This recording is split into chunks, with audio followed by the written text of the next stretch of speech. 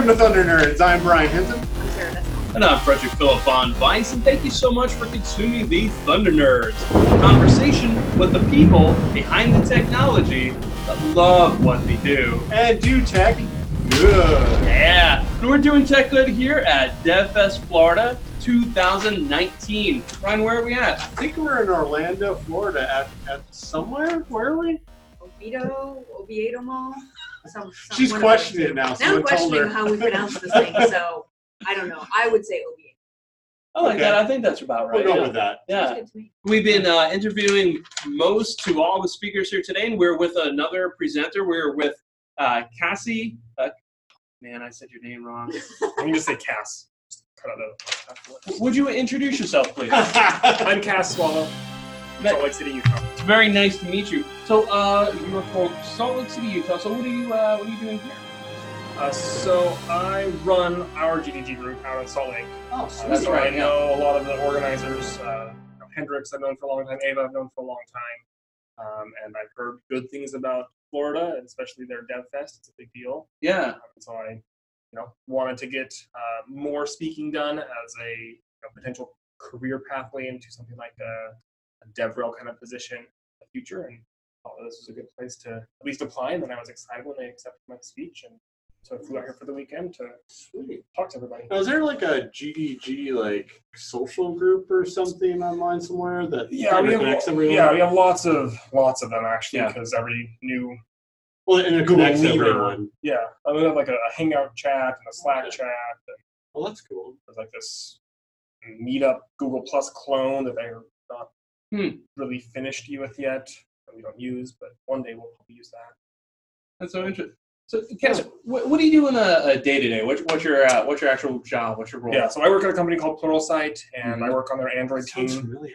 Yeah. Yeah, hopefully it sounds very familiar. Yeah.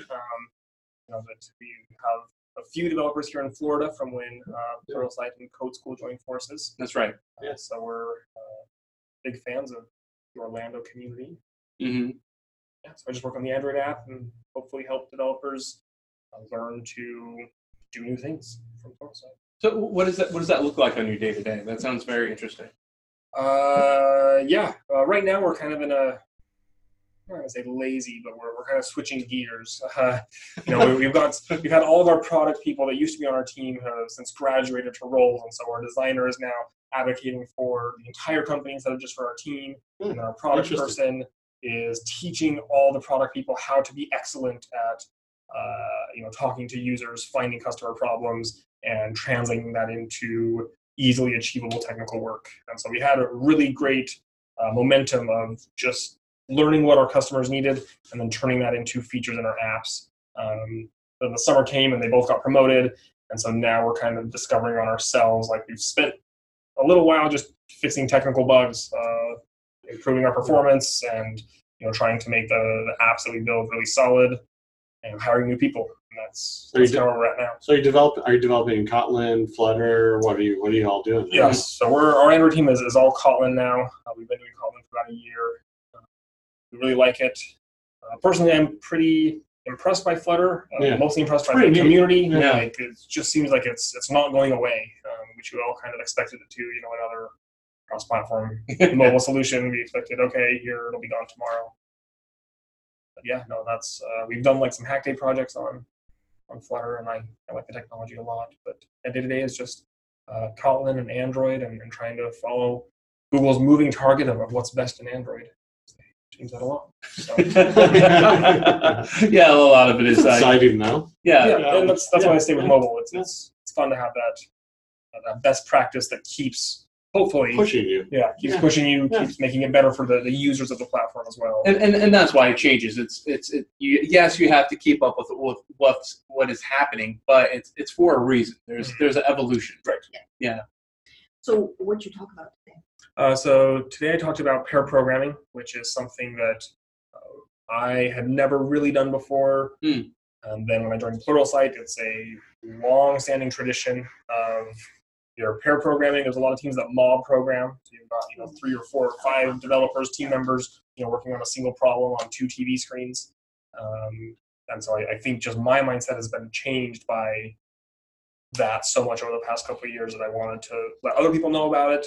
And I was expecting a lot of people to have concerns and problems, maybe even some myths, I guess, around it that I hope I could clear those up. And today I was really impressed with all the questions people had. Such as? Oh, I should have brought the list. A lot of them wanted tips, like how do you, I think from the questioner's perspective, I am interested in pair programming. How do I convince my teammate or my company to, have two devs working on the same thing at the same time? So one of the things that I tried to really hopefully make the case of is that the benefits of pair programming just so much outweigh the costs. Studies have found that pair programming increases code quality. It makes an easier, more maintainable design. It will actually lead to improved job satisfaction, improved personal communication, all those kinds of things. And that the cost isn't actually like 100% because you have two people. It's really only 15%, which is great. And you're also building the feature in less time than it would take if a single person was doing it alone. Yeah, and less likely to have problems too, because Right. there's more than one person. Right, exactly. And because there's less problems from the beginning, there's less support tickets getting created, less time getting it sent back from QA to dev or Costs whatever. go and down. just, Okay, I it's understand. all, Yeah. What go are, in the right way. what are some best practices for peer programming? Some best practices. So I was surprised at how many people hadn't heard of just setting a timer. I think that typically when you pair program, if you're not doing it very structured, you get into the mode where the senior developer is going to just start hacking away, and the junior developer is going to kind of phase out and I'll just check Slack really quick, and then it's not really pair programming at that point. Yeah. And so having a timer set just forces that switching function to happen. So that's the first thing that people aren't doing, but they want to pair program. Set a timer for 10, 15 minutes, and then you pass the keyboard or you take your hands off the keyboard when that timer dings, and then you get to practice the other side of it and try walking your pair through the problem that you're trying to solve. That's probably the first and biggest difference you can make if you tried pairing but it hasn't been successful. How do you explain to people that haven't really grasped this concept, the value? Like, what's the first thing that you tell them? I think the first thing that I say is just that I personally have seen better code, just constant better code. The places that I've worked with, we wrote Android apps there too, and had a fun team, got along well, but most of our time was fixing bugs, or we were ignoring bugs to add new features, but we knew that our apps weren't that great because there were some bugs in them. And so I haven't had that experience since joining a team that's built the entire application through pair programming. We do have bugs that come up every now and then. Sure. By and large, it's pretty smooth sailing. We're making the correct design decisions up front before we write the code because we're talking about it. And again, it's super easy to maintain the code because two people have already read it. And that's the hardest part about code is, it's easy to write the code, but you're going to spend more time reading it. And so if two people can read it and understand it, it's easier that way. And then when other people come along the lines later, it's going to be easier for them to read it too. Yeah, exactly. Are there any negatives at all to pair programming? I think the negatives, you have to understand that there is an upfront cost. You are paying two people. But again, the actual cost is more like 15% instead of the full 100%.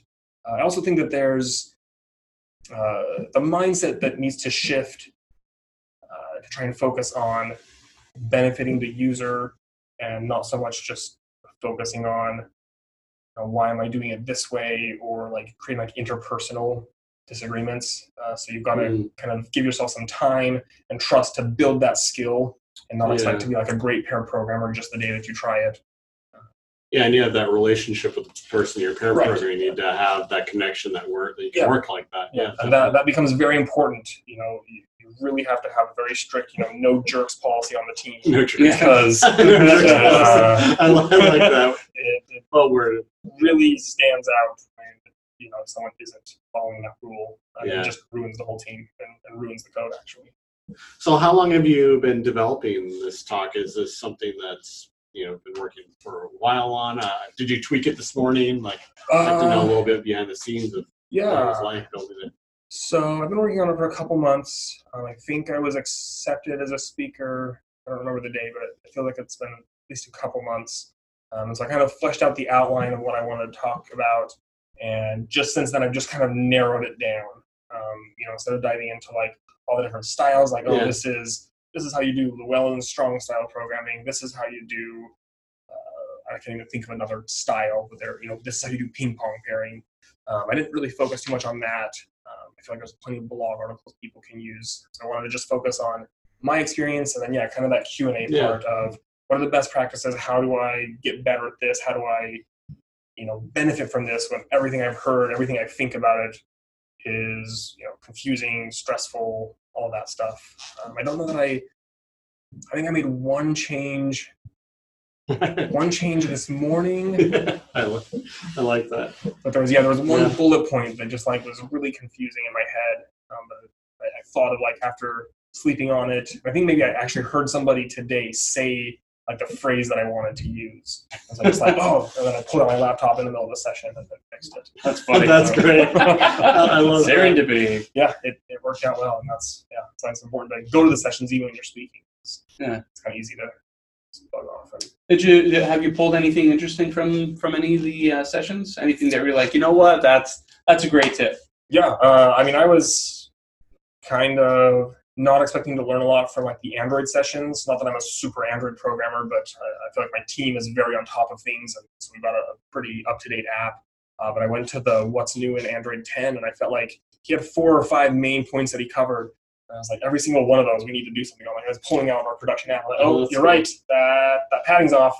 That's you guys cool. changed the system, and now we've got to fill that in, and I didn't know that before. So that talk was really good, and he's got some good tips on how to do that. You have the code right there, so I need to go find that speech. And wow, that's so cool. Yeah. And what's your experience been like at this Dev Fest? Have you enjoyed everything and just in general? As a speaker. Yeah, no, it's been really well done, and I think I'm coming from the perspective of having organized conferences and even specifically Dev Fests. I know a lot of the work that goes into this. I know where they're going above and beyond versus just what's phoning it in. And I'm really blown away. It's I've talked to a lot of people about the space and the NeoWare Studios, and I've talked to them about just how fortunate it was. They're so excited to have a conference here. It was great for the mall. The DevFest organizers just have a partnership with the facilities basically, and that's rare. It's hard to get something where everyone's on the same team instead of, oh, you guys are here on a Saturday. I don't want to be here. My boss made me because we have a couple jobs open that somebody has to promote. And so just having everybody on the same team all working for the same goal is a really powerful experience. And I'm hoping to find some way to replicate this back home, but it's pretty unique out here. So this is the first time I've done a conference at a mall. Oh yeah, I've never even heard of it. I never even thought about it, but it makes so much sense to me now. It's kind of crazy. Yeah. I like it. The only complaint I have is the distance between the 2 venues, and that's more from our perspective because we're trying to find you all. Yeah, we're trying to find people. But on the whole, I think it's pretty amazing. Just the fact that the food court, there's food provided, which is amazing. But maybe I want something else, and there's tons of options here. And from an attendee perspective, really. Oh, I want to take a break. I'll go into Barnes and Noble. I imagine that they're getting traffic too, and it's great. I like it a lot. Also, just people coming in off the street and what is this? It's true. What's going on here? And learning about the tech community here. You're not going to get that at a hotel where you're all in the Swan Room. Yeah, the Swan Room. It always is something like that. It's always some weird, boring room with really bad decor. Yeah, that's a great point because every time that we've walked back and forth, I've seen a group of people looking in going, what's that? What is that? And you might get somebody that's, I am interested in that. Tell me more. What's going on here? What is this about? So, that's so neat. Well, when I was speaking on the other side of this wall, I would see crowds of people come in and slow down and kind of come in a little bit and kind of listen, and look around, look for some information. And I see some organizers go talk to them for a minute. And okay, that makes sense. Keep going. So I think as a resident here, it'd be really exciting to see new tech jobs and skills and programmers being in the area and working hard on a Saturday. That'd be encouraging, and the kids maybe see it and exactly. Yeah. And we spoke to attendee earlier, Helene. Is that right? Pauline. And she came to I think it was last year's, and she went to a UX boot camp because she got inspired by coming to the event. Wow, that's awesome. So it's pretty incredible. It's great that we have events like this. Yeah. So what's it like running yours up there? Like what was that experience like? So our DevFest was a couple months ago.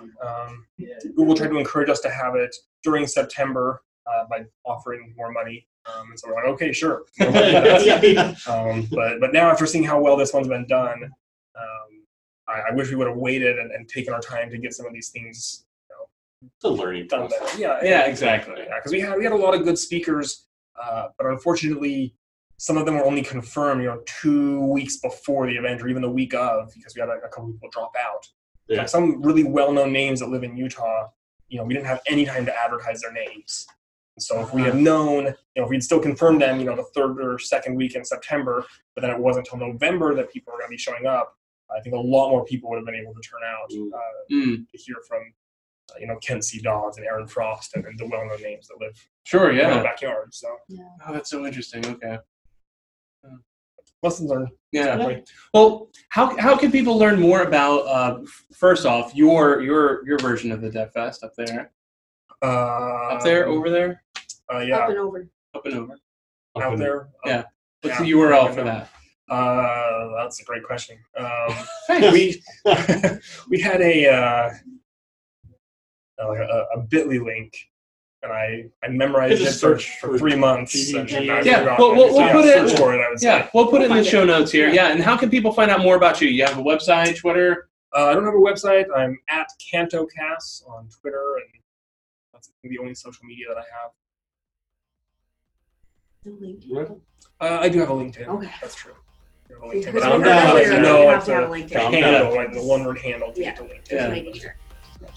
So excellent. That's how you find me. All right. Thank you so much for joining us. Really appreciate it. Yeah, it was great talking with you. Yeah. Thanks everybody for watching. We'll have a lot more coming up. Take care.